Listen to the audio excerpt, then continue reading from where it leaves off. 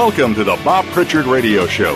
Did you know that over 95% of all businesses fail within the first 10 years? By listening in to what Bob's guests have to say, plus direction from Bob Pritchard himself, it's our intention that you won't be among those statistics. Now, here's your host, Bob Pritchard. Hello, world. Welcome to the Bob Pritchard Radio Show on Voice America Business Channel. We're the #1 global business radio show for entrepreneurs. Come at you every Tuesday evening at 5 o'clock from here in Los Angeles. This program's all about helping entrepreneurs, and in fact everybody in business, to become more successful. We've been bringing you loads of information, great advice, and fantastic interviews now for 4 years to help you maximize your own success. And we've just signed a contract for another year. So we're really pleased about that. Now, we all know that Jack Ma, who's the executive chairman of the Alibaba group, is one of the most successful entrepreneurs in the world. Everybody knows that. It's a bit like Geico. Everyone knows that. But did you know that his e-commerce company, Alibaba, attracts 100 million shoppers a day? Ma is worth an estimated lousy 20 billion. But before he was the richest man in China, he went through a whole bunch of rejection. Firstly, he failed his college entrance exam 3 times. Now, once is bad luck, twice is,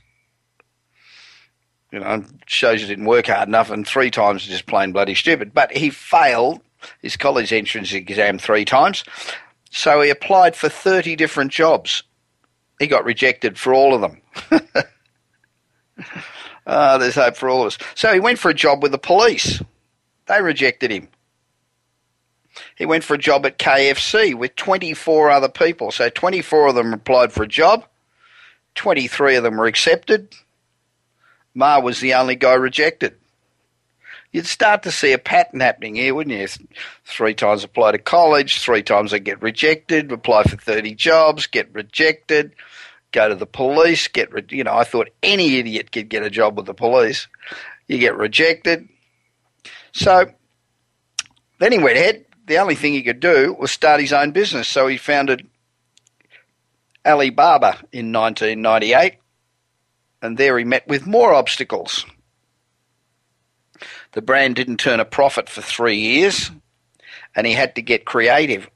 And one of the company's main challenges was that it had absolutely no way to do payments, and banks wouldn't deal with him, like most banks. If you don't have enough money to pay off the debt 500 times, then they won't lend you any money. So Ma decided to start his own payment program called Alipay. So this program transfers payments of different currencies between international buyers and sellers. When he announced Apple Pay, everybody said to him, "That is the stupidest idea you have ever had. That is dumb ass." Well, today, over 800 million people use Alipay. So, plenty of failures before he got to that one big, and I mean big, success. Now, I've always believed that entrepreneurs are born. You're not bred. They're born. They pop out of the womb and they go, "I'm going to be an entrepreneur. I don't want to be controlled by people. I don't want any of that. I want to do my own thing. I think I can add to the world, so I'm going to be an entrepreneur." Now, a lot of businesses, I guess, are started by people because they lost their job or some other reason, but not because they had a burning desire to be an entrepreneur. And we know that about 95% of all startups fail, and I'd be prepared to bet that those businesses that are run by born entrepreneurs are much more likely to succeed than those businesses that aren't. Well, now scientists have discovered a personality difference between entrepreneurs and people who end up being employees.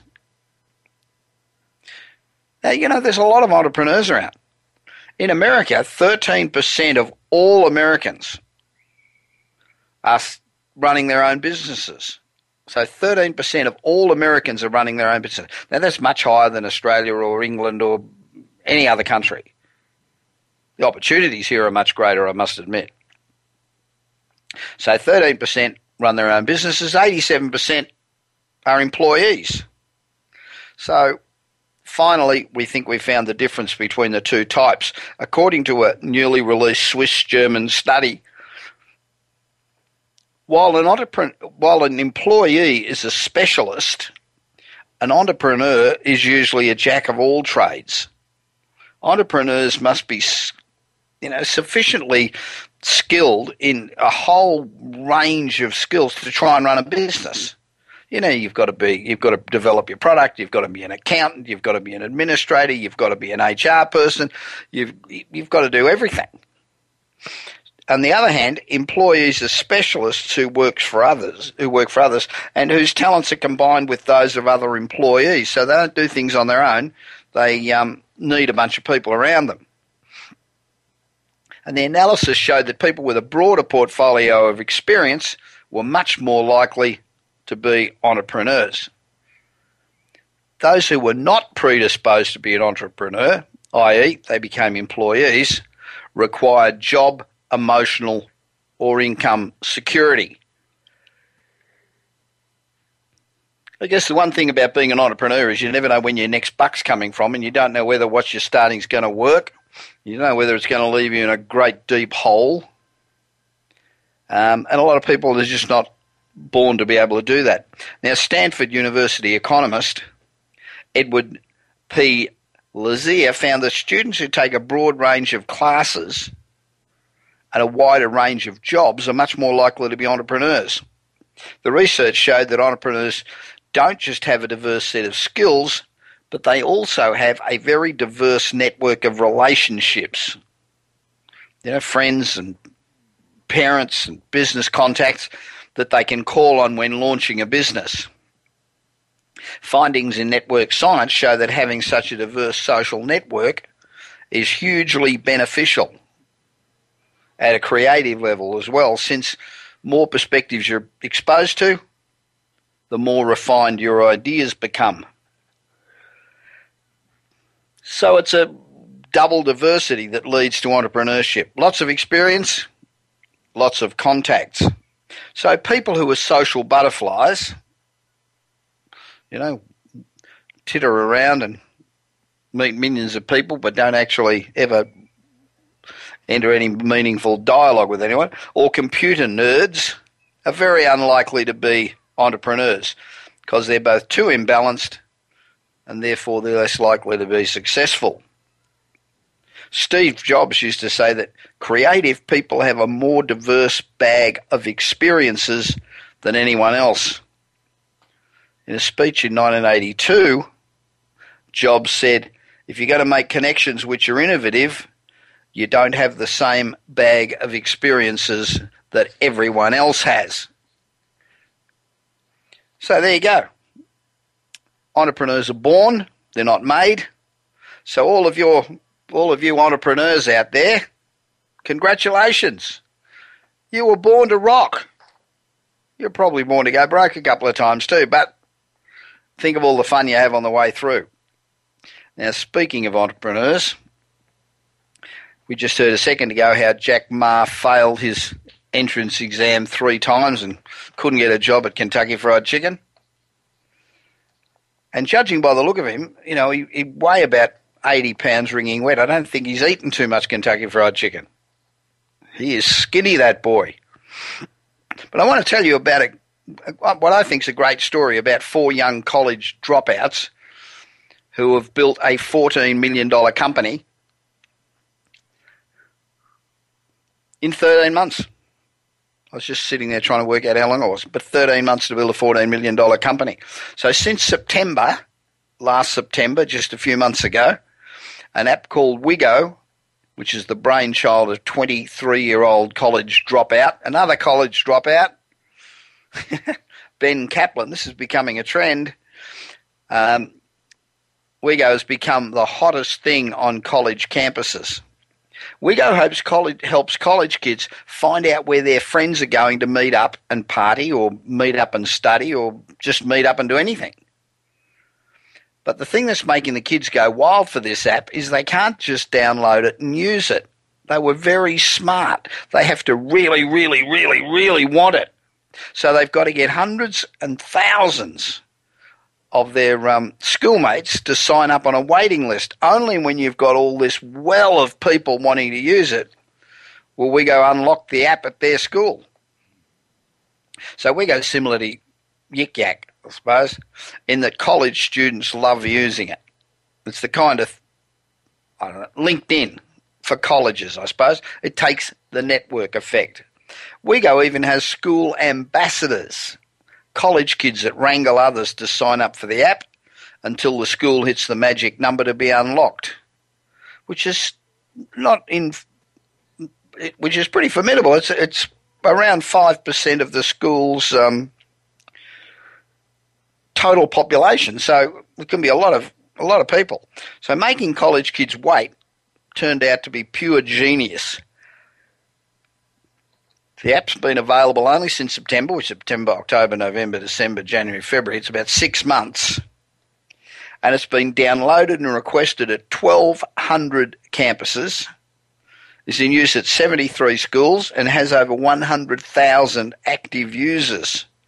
And they've just raised their first major round of venture funding, landing $1.4 million at a valuation of $14 million. And this has all happened despite the fact that the app's got absolutely no revenue. It doesn't even have a business model yet. So I guess at some point the team will have to work on that and, maybe discounts and services from local businesses who want to get to college students. But from idea to dropout entrepreneur, that's pretty cool. Now, Ben came up with the idea just 2 years ago when he was a freshman at a small school outside of Boston. He noticed that his friends spent a huge amount of time making party plans. And all these friends were all asking the same questions. Every Thursday, every Friday, every Saturday. Who's having a party? Where are we going to go? What's happened? Where can we meet up? It was an avalanche of frantic text messages as everybody tried to find somewhere to go. Which bar are we going to? So he built an app called Who Is Going Out, which is WIGO, which is where WeGo come from. The only problem was he was not a programmer, so he spent the summer designing the app and then borrowed money from his parents and hired a programmer. He launched it at his own school, and within 3 weeks, half the school was using the app. That was a year ago. He got a story in the local papers, and that led various people in the tech industry to reach out to him and offer advice. One of them worked for Kayak and introduced him to Paul English, who had just launched a new accelerator program. So Paul had built Kayak into a $2 billion company, and he told Kaplan that he saw huge potential in WeGo. So he dropped out of college and entered the accelerator. English introduced him to his co-founder, Giuliano Giacaglia, I think, who at 21 had graduated from MIT with a master's in artificial intelligence and robotics. Giuliano had already turned down jobs at Facebook and Microsoft, so he had a few clues about him, this guy. So once in the program, WeGo quickly raised about $500,000 in seed money, and then something weird happened. College kids were all calling WeGo begging for the app. One of them, a 19-year-old, Tyler Schwartz, a freshman at the University of Maryland, saw the app. He reached out to Kaplan, and Kaplan explained the network effect. Schwartz became an ambassador for the app. He got his frat brothers and their friends to download it, and then within 24 hours the app had hundreds of downloads and unlocked the school. We had so many people at the school talking about the app that Schwartz said that they called him the WeGo Kid. Kaplan made Schwartz an intern and watched him bring in another 1,500 users in 7 weeks and helped him find ambassadors at other schools. So it was when he was offered a job, full-time job at Wego, Schwartz, guess what? Dropped out of school, another one, to become the company's director of business development. It was a similar story for Claire Yuha, who also dropped out of the University of Maryland to join the app. All these people dropping out of college and all becoming multimillionaires. The company now employs 5 people ranging from 19 to 22 or 23, and they all dropped out of college to work there. And it is a growing network of ambassadors. 12 months later, Wego's on 1,200 campuses at 73 schools and 100,000 active users. Way to go, team. What a great story. More college dropouts have made it big as entrepreneurs. It's really interesting that the majority of entrepreneurs that are successful don't finish college. Maybe that's another indicator as to whether you're born to be an entrepreneur or an employee. Maybe it's another. I was talking about this to my guest next week. We're talking about education and more reason why we all should be listening to Sir Ken Robertson. And incidentally, if you get a chance to catch Sir Ken Robertson, he talks about education in America, not only in America but across the world. If you get a chance to listen to him, if he's on in your town or anywhere near you anywhere soon, make sure you go. He makes a hell of a lot of sense. He points out why our education system that we have in this country and in other first world countries is absolutely fucked. It does not work. We need to change it. The sooner the better. And the fact that the most successful companies around are being run by college dropouts gives you a bit of a clue. Now you're listening to the Bob Pritchard Radio Show from Los Angeles on Voice America Business. Our sole reason for being here is to insist entrepreneurs to become successful.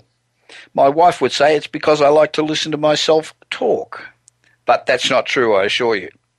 So, if you've got a question about any aspect of business, don't hesitate to email me at bob@bobpritchard.com and we'll answer you on air or we'll email you directly. Make sure you subscribe to my monthly newsletter, which, as we speak, about 4 weeks late, but I apologise for that, is sent out to about 16,000 businesses and business executives in over 60 countries, and it's going out right now. So if you want to get it, get onto the website and enroll. You're listening to the Bob Pritchard Radio Show on Voice America Business, and I'll be back after this break with my guest, William Guy, who is CEO of Cornerstone Leadership Solutions. He's a great guy, and he's served as a consultant to boards of directors and senior management of many of the world's largest organisations. And one of the things I really like about him is that he's also an active philanthropist and a great guy. Excuse the pun. Get it? William Guy, great guy. Okay.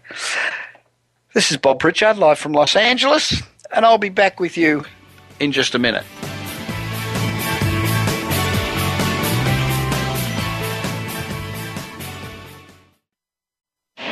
Do you want your business to achieve results you never thought possible?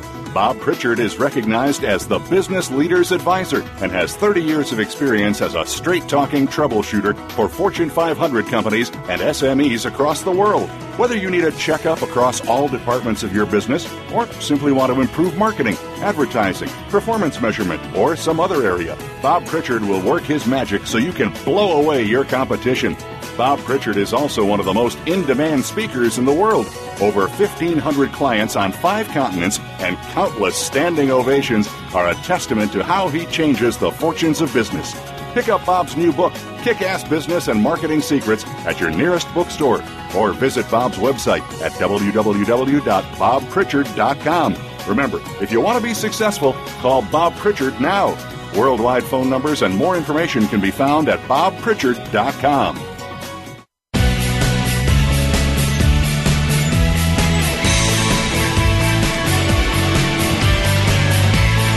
You are listening to the Bob Pritchard Radio Show. To connect with Bob, please send an email to bob@bobpritchard.com.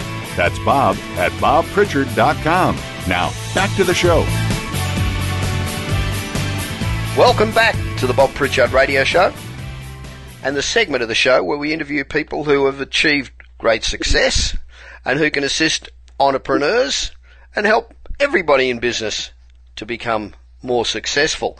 My guest today, William Guy, another Metal member, a proud Metal member, is founder and chairman emeritus of Cornerstone International Group and CEO of his local company, Cornerstone Leadership Solutions. Now, William served as a consultant to boards of directors and senior management of some of the world's largest organisations, both in the public and the private sector. And this senior level consulting includes evaluations of chairpersons, presidents, managing directors and other top management in virtually every industry. We might find out how that works, because if a company calls you in and says, hey, let's evaluate all our top people, you'd be tempted to go back and say, oh, shit, they're all really good, wouldn't you? Anyway, we'll talk to Bill about that.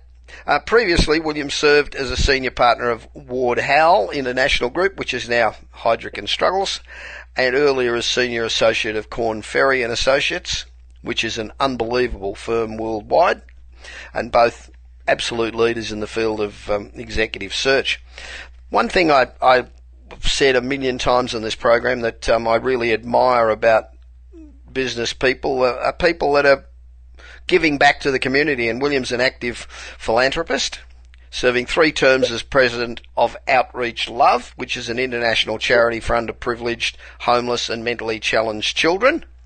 And he's also the proud recipient of the prestigious Silver Beaver Award for outstanding service to youth and the community. So that's a great thing. He's also written many articles, books and guest columns on the subject of career planning and organisational leadership. His new book series, which we'll get into, is entitled Getting a Job You Love, which is available on Amazon or directly via his publishing company website, which is globalleadershippublishing.com. Hi, William. How are you? Great. How are you, Bob? I'm good. Welcome to the Bob Pritchard Radio Show on Voice America Business Network. Now, if I'm looking for executive staff, what's the advantage of using a headhunter? What a dreadful word headhunter is. But what's the advantage of using a headhunter like yourself? Why wouldn't I just go and use LinkedIn, for example? Well, LinkedIn is a very valuable tool for knowing the backgrounds of people. But my experience over 4 decades is that the person you want is not looking. They usually already have a better job with a better company. That doesn't mean you can't recruit them, but they're the ones that don't answer the ads, that aren't on the job boards. And when you call them, they'll say, hey, I'm happy where I am. That doesn't mean you can't get them to the table, but they're not easy to get to the table. Okay, that must just be at a certain level, though, surely. No, I think that's pretty true at all levels. A-pluses are almost always in great jobs. They've already been promoted or recruited into good jobs with good company. Right. Now, recruiting, of course, is just one service that you provide. So what other services would we go to William Guy for? Well, you would go to Cornerstone, which is the firm I founded, right, for the best of breed in any area of human resources. For instance, Wharton did a study and found that 40% of new hires, particularly in management levels, failed in their first 18 months. They dusted off some old concepts you and I would call orientation, threw in a few new bells and whistles, and put this new term onboarding, not waterboarding, onboarding. Yeah. And the fellow that wrote the book, George Bratt, runs my onboarding division. Likewise, for executive coaching, we've got the best of breed. For outplacement, we have the best of breed. So we've been very slow and careful to try to recruit the very top people in each of the HR fields. So we're not a me too. Everybody says they're the best. These guys were already, and gals were already the best. We just were lucky enough to get them to Cornerstone. So when you recruit somebody for a company, obviously they give you a brief. How do you then go through any training or whatever with that person to make sure that they are the right? I mean, how do you qualify that they're really the right person? Because, resumes can be, more imaginative than almost anything else I've discovered. Yes, there's a lot of imagination. What was it, the president of Harvard falsified her resume? I mean, everybody seems to, as it is. Let's differentiate between placement firms and retained search firms. Placement firms call themselves headhunters, so it's very confusing. Headhunter. True headhunters are retained executive search, and we're not recruiters, we're evaluators. So we use psychometrics, we use all kinds of tools to evaluate not only the person, but the match. Right. So does that mean that the first thing that comes to my mind with that is that you're actually recruiting square people to fit in square holes. You're finding people that actually, are the perfect fit for a certain company. And surely the most important thing today is, to get disruptive characters in there, people that, don't fit the mold, that, aren't the yes men of yesterday. Well, that's very, very wise. Unfortunately, most companies think they're unique or their industry is unique, and they tend to clone themselves. And recruiters just bend over and give them what they want, not what they need. Right. If you, as a consultant, it's our role to try our best to influence our clients to do what's best for them. Not what we want best for us, but what they really need. And sometimes they listen, sometimes they don't. The best clients do listen. And if they want three people who are exactly from their industry, and there's a fourth person that I know is better than the best three from their industry, I can throw that fourth one in. If I gave them three that are off the specification, they'd probably fire me. It doesn't matter because I'm already retained, but they wouldn't use me again. So it's very unusual to be able to get them to deviate totally from their spec. PepsiCo was a good example. When PepsiCo owned the three fast food chains, Taco Bell, Pizza Hut, and Kentucky Fried Chicken, they got very creative. They said, look, give us the A-plus people from other industries, not fast food, not even hospitality, even manufacturing. Right. Because within 6 months, those A-plus people were outperforming the A-plus people from fast food. I don't mean to knock fast food, but their best wasn't as good as the best from other industries. But that was one out of, I don't know how many hundreds or thousands of clients we've had. Almost all of them want exactly to clone themselves. So somebody calls you and says, hi, I'm XYZ, and you say, oh, that's a Fortune 500 company or whatever. We want to recruit somebody for our C-suite. Do you go in there?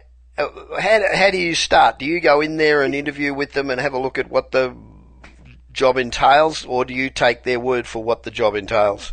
No, we have to get in there because we're marriage makers, not wedding makers. And to make the employment marriage, there's no perfect match, but to make it an excellent match requires really getting to know them quickly and accurately. Because you can have an A-plus person and an A-plus company, but the match may not be an A-plus. Their values, their style are different. Right. So what sort of companies are is there a particular industry or a particular style of company that would engage somebody like yourself?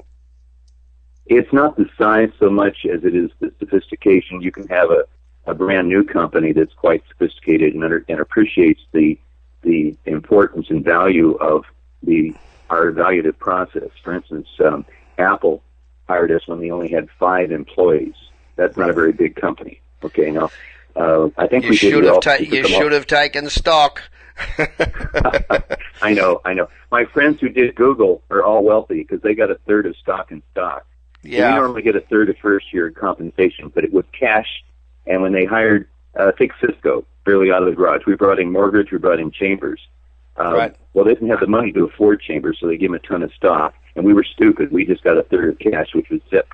And we made plenty of money over the years. But my friends that did Google took a third of cash, which was basically zero in cash, and then took a third of warrants or stock in warrants and stocks. So the recruiters are all quite wealthy. Thank you. Yeah, that's good. So why would am I right in saying that it's usually established companies that hire you, that like startups wouldn't go to somebody like you? They're looking for that quirky, zany character around the corner? Well, the startups can't afford our fees. Right. So unless the search firm's willing to work on an equity basis, which I am personally, by the way. Right. And the reason why I do that, even though very few will become a Google or Apple or a Cisco, I happen to have a mentoring personality, so I enjoy helping the entrepreneurs avoid hiring mistakes and HR mistakes. But what I do for them is I build them if they can't, the people they want, they can't afford, but I can get those same people on an advisory board. Right. So they get basically for free, or nearly free, depending on how they reward them, but it can be free, some heavy hitters, shockingly or surprisingly heavy hitters on an advisory board. Right. And then how would you get remunerated in the same way by somebody like that, or would you take stock in that situation? No, I have to take stock. They don't have the cash to afford my fees. Right. Okay. So, talking about fees, what does it cost to get somebody like you to? Is it dependent on the salary being paid or the total of the benefits being paid, or is it a sort of a flat fee irrespective of what the role is? Well, it can be either a floating fee or a fixed fee. Usually it's floating. Usually it's 1/3 of first year annual compensation. For instance, when we put in Scully many years later at Apple, in today's dollars, he was paid $3 million. We get 1/3 of that. So you might ask yourself, why would they pay that much money to us? Because it's so critically important they have the right person at the top. The higher you go in the organization, the more it can set the company back. Or for a small company, it doesn't matter. But for a larger company, unless it's well, look at Enron. There's some really good people at Enron, but the top people were the wrong people, and it doesn't exist anymore. Yeah. So the top people can make a big difference. And so it's worth that as insurance to make sure you have the right person. Yeah, I'm thinking about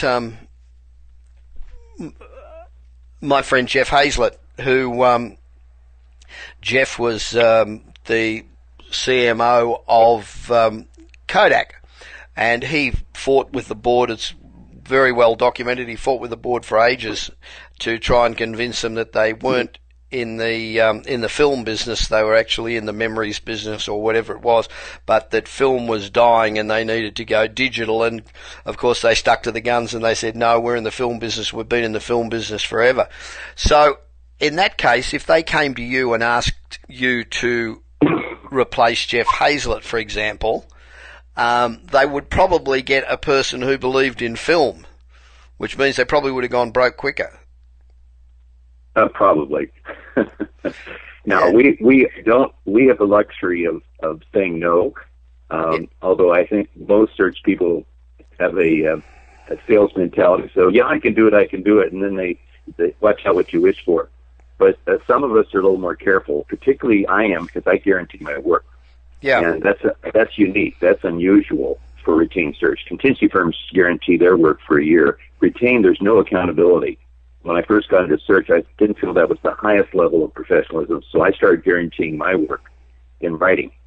Yeah. Now, that doesn't mean that I'm guaranteeing that the company will survive, but I'm guaranteeing that it's the right person for what they want. Right. And hopefully what they need.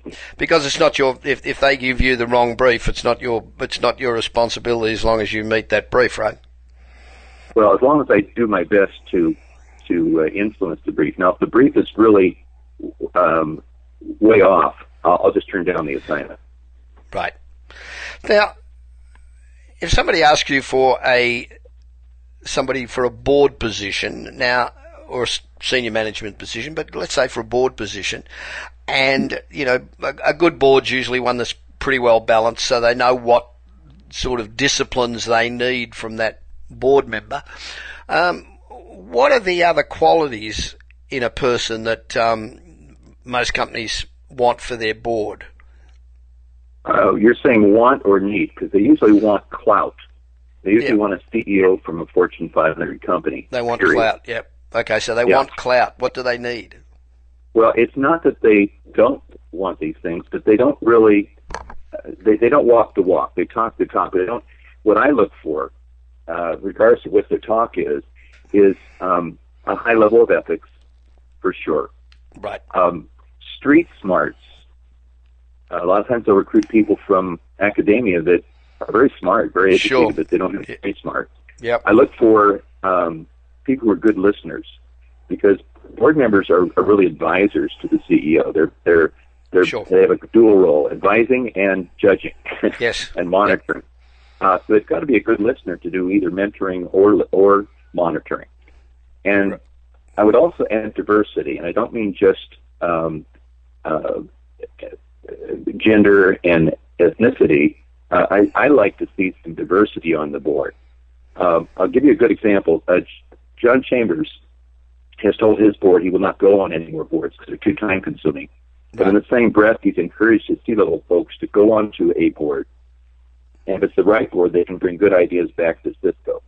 Yeah. So the diversity would be non-IT, non-high-tech firms to bring borrowed wisdom from other industries, and I like to do that for my clients.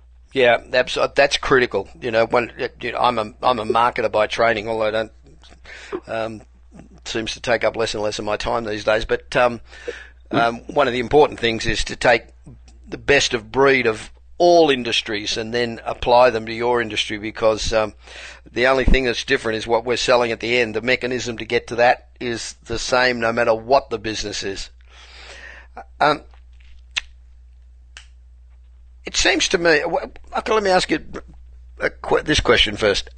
Why aren't there more women on board? So why don't you guys put more women on boards? Is it just that there's not as many women candidates out there, or is it just that businesses are so male phobic that recommending a woman just doesn't get past first base?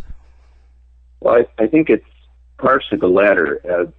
Most boards are filled with friends of existing board members, and they're usually their male buddies that are playing golf with them or went to school with them. But the networking tends to be the old boy network. What's interesting is the stats show that American companies that have at least one female board member are outperforming the companies that have none. Yep. And that's true in Europe so much that I believe the country of Norway has said if you don't have 40% of your board female, you will lose your corporate status. That's pretty strong law. Why would they do that? Because it does make a difference. We're all equal, but we're not the same. And to understand the marketplace and the workplace, it's nice to have that female view of things, because it is different. It is different, and men have managed to do such a fantastic job of screwing up governments and screwing up corporations that it's time for a change.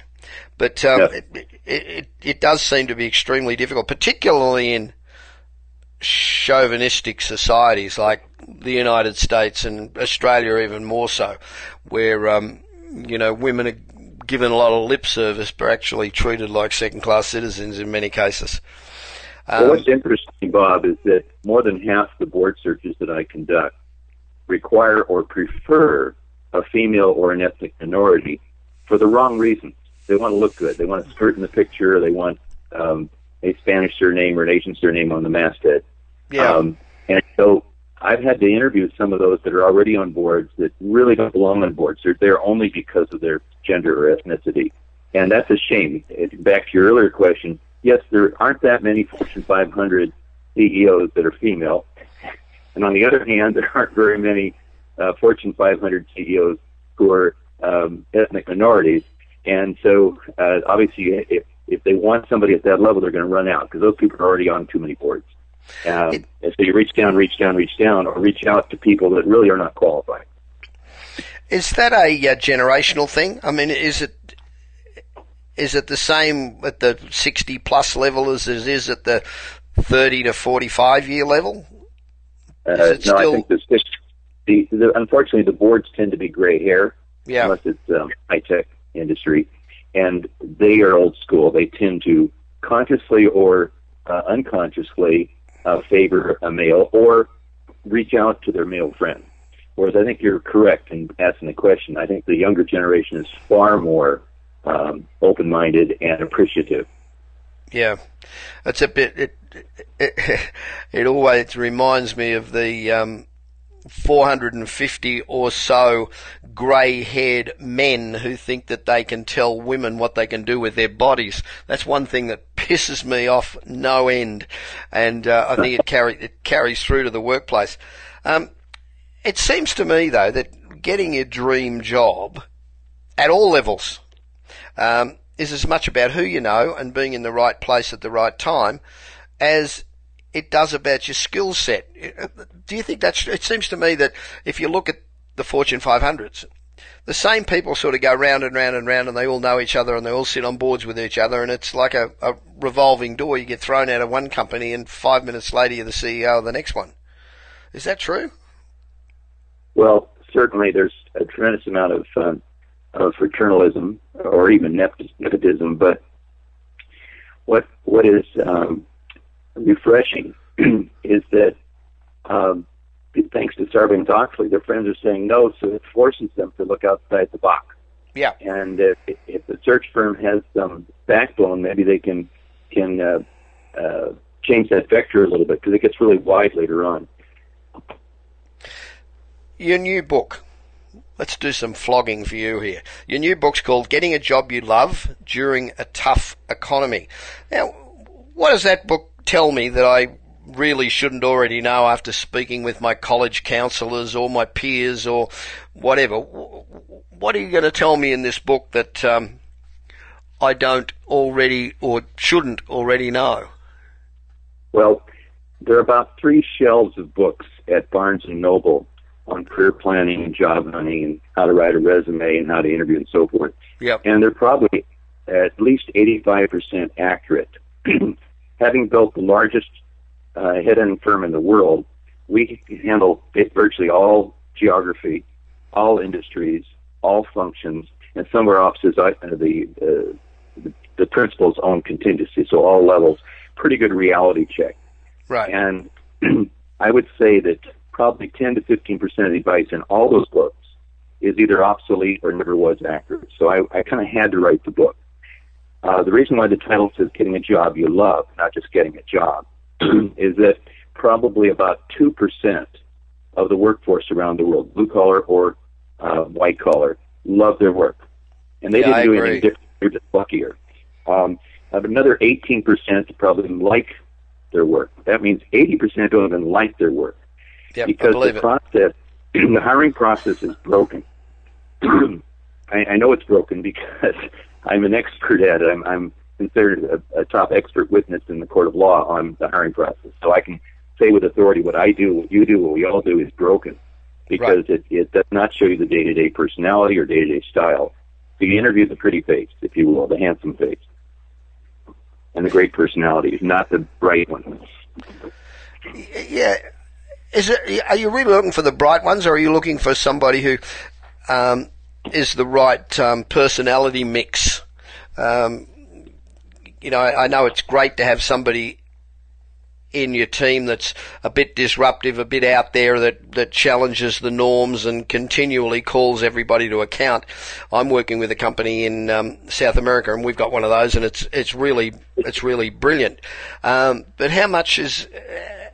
People don't like those people, do they? People would rather have somebody whose personality fits in perfectly, and they'll not rock the boat, and they'll go to the pub with the boys on Friday night. And is that the job that people want to hire people for? Well, Bob, there's a fine line between being provocative and being provoking. Nobody wants the provoking, and I would argue that that's disruptive. Right. A provocative person who has a ton of diplomacy can influence people, particularly if they have patience and persistence. They can influence for the good. Right. And so you don't want to be disruptive within a company to the point that it's destructive. That would be the provoking.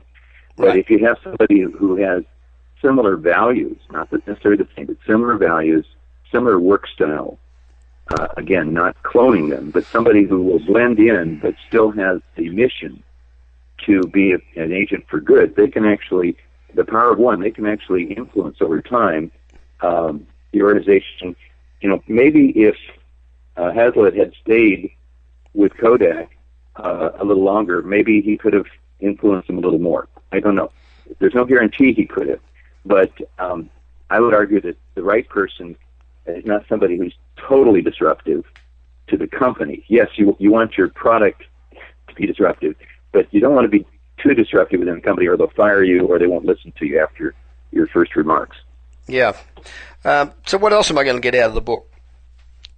Because, I often look at my books and I sit there and I think, Jesus, I've written 5 books on marketing. They've all done very, very well, mainly because they've all got covers that we spent more money, I think, testing covers in bookstores than we did actually doing anything else. And right. So we've got great sales on all the books. But when I sit there and I look at a book, the bookshelves at Barnes and Noble, for example, there's 50 million bloody marketing books. And is mine very much different? Probably not. Is it different at all? Maybe a little bit, because I'm a little bit edgy. But where's your book markedly different than what's out there on the shelves? Okay. Well, first of all, I have a passion for the employment marriage. I'd like to see a lot more people like their work or love their work. And I've been making good employment marriages for 4 decades. I know you can do it. Some of that's art, some of it's science. I can't teach the art, but the book includes the science, if you will. Mm-hmm. And the books that are out there are written by HR folks who are telling you what they'd like to receive. And because they have the power of authorship, they make their opinions into rules. For instance, I think we've all heard or read, you must keep your resume to 2 pages. Some say 1 page. That is not a law or a rule. It's a myth. But if you look at the back of the book, and it's the former head of HR from Procter & Gamble, and you're going to listen to him. Yeah, you take it as gospel. Yep. I'm a marketing guy. I'm not an HR guy. Yeah. And so I'm telling people what works, not what I like to receive. Yeah. And the analogy would be, all the authors think the world is flat, and I'm Columbus. I know the world is round. Right. So basics are the same. You still build the ship the same way, hire the crew the same way, provision the ship the same way, but your navigation's a lot different if you know the world is round. So what I've done is I've removed. And you're not going to fall off the edge either. Well, hopefully not. And no dragons either, no sea monsters either. Yeah. But seriously, the book eliminates that which I think is erroneous advice. The basics are the same. In mine, or that part, the 85% is pretty much me too. So the extra 15% is totally different. And that's why I wrote the book, was because it needed to be said. I need to remove the bad advice and add some good advice that wasn't there. Are you teaching any classes or giving workshops on career planning and do's and don'ts, or getting a job you love? Are you giving workshops and things? Well, first of all, my philanthropy tends to be youth-centric. So for 40 years, I've lectured at college universities all over the world. Right now, I'm teaching 2 college classes, so you can call me professor if you'd like. Anyway, I'm teaching 2 college classes at Cal Lutheran in Thousand Oaks currently. I'm also giving seminars in March and April of this year, and I'm doing a keynote at UCLA in July. Good. Do you go out and give speeches generally? Do you have an agency that represents you, or bureau that represents you? Well, I'm looking for a good speakers bureau. I have friends that belong to speakers bureaus and never get the call, and of course they blame it on the speakers bureau. Maybe they who don't deserve to be sent out. But I've always had standing room only, and I've always been invited back, and I've always gotten 2 or 3 side invitations. So I'm obviously not drooling during my presentation. I like the subject, but I think I'm delivering. So I am looking for a very effective speakers bureau. Yeah, there's a few of them around. Not many, I must admit. I've given about 1,800 speeches or something like that, and finding a good bureau is very difficult. But I'll keep my eye open for you, and I'll recommend to you a couple that I think are good. William Guy, thank you for taking the time to be on the Bob Pritchard Radio Show. It was good to talk to you, and I will see you at Metal shortly. How does if I'm a corporation, I'm looking for just the right employee, or I'm looking for a board member, or I'm somebody who's looking for that right job, how's the best way to contact you? Well, by certainly by phone or by email. Email is terrific because if I have my phone off, it's still reminding me what the message was. Okay, what's the email address? It's my name, all one word, Bill Guy, B as in boy, ILLGUY, at cornerstoneintel.com. That's CORNERSTONE, I, N as in Nancy, T as in Tom, L as in Larry. Obviously short for international. So Cornerstone Intel is all one word, .com. Thanks very much. And don't forget, keep your eye open for getting a job you love during the tough economy. You can get that from Global Leadership.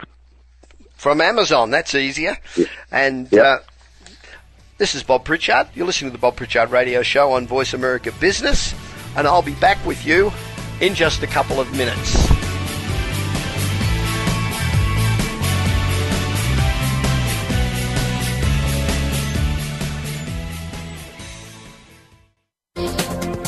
The business community's first choice in Internet Talk Radio. Voice America Business Network.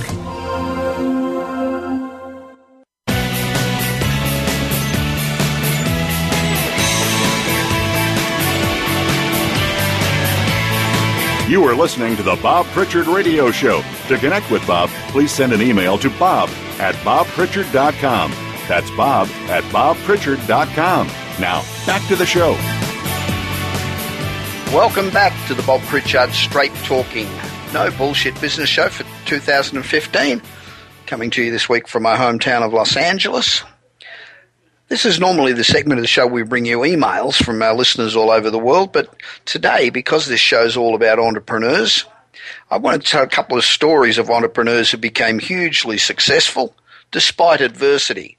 You know, if you're going out to be an entrepreneur, you're going to run into brick walls everywhere.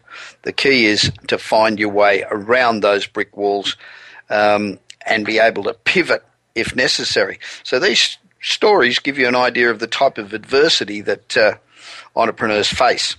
Now, at the age of 34, Parker Conrad's life had been so filled with highs and lows, you know, you could make it into a movie. As the co-founder and CEO of Zenefits. Today he's a Silicon Valley golden-haired boy, a big success story. Now Zenefits could be the fastest growing cloud company ever, launched in May 2013, and by the end of 2014, Zenefits was at just over 20 million in run rate revenue, and the goal for this year is 100 million. So San Francisco-based Zenefits is on fire because it offers an easy-to-use free cloud service for all the human resourcing functions that companies need, and this service is free. And Zenefits makes its money from providing benefits such as selling health insurance or offering health insurance. So Zenefits is the insurance broker and taking a broker's fee, but even if you don't buy insurance, you can still use the rest of the services at no cost. So Zenefits has got the insurance industry in an uproar. It even got temporarily banned in the state of Utah after insurance brokers lobbied the Department of Insurance. But his life wasn't always as wonderful as it is today. 2 years ago, the day he incorporated Zenefits, Conrad had just been fired from his previous startup that he co-founded. His college friend, and co-founder kicked him out. But this was just the last, really, in a host of issues that befell him. In high school, his grades were mediocre, to say the best. And so then he entered the Intel Talent Search, where he spent 2 years doing research on neuroscience and ended up coming in third place. This helped him get into Harvard, so the boy's not stupid, where he joined the college newspaper, The Crimson, where he spent all his time doing that. He loved it, and he didn't go to class for a year. So, not surprisingly, he had to leave Harvard Another incredibly humiliating and shocking experience for him.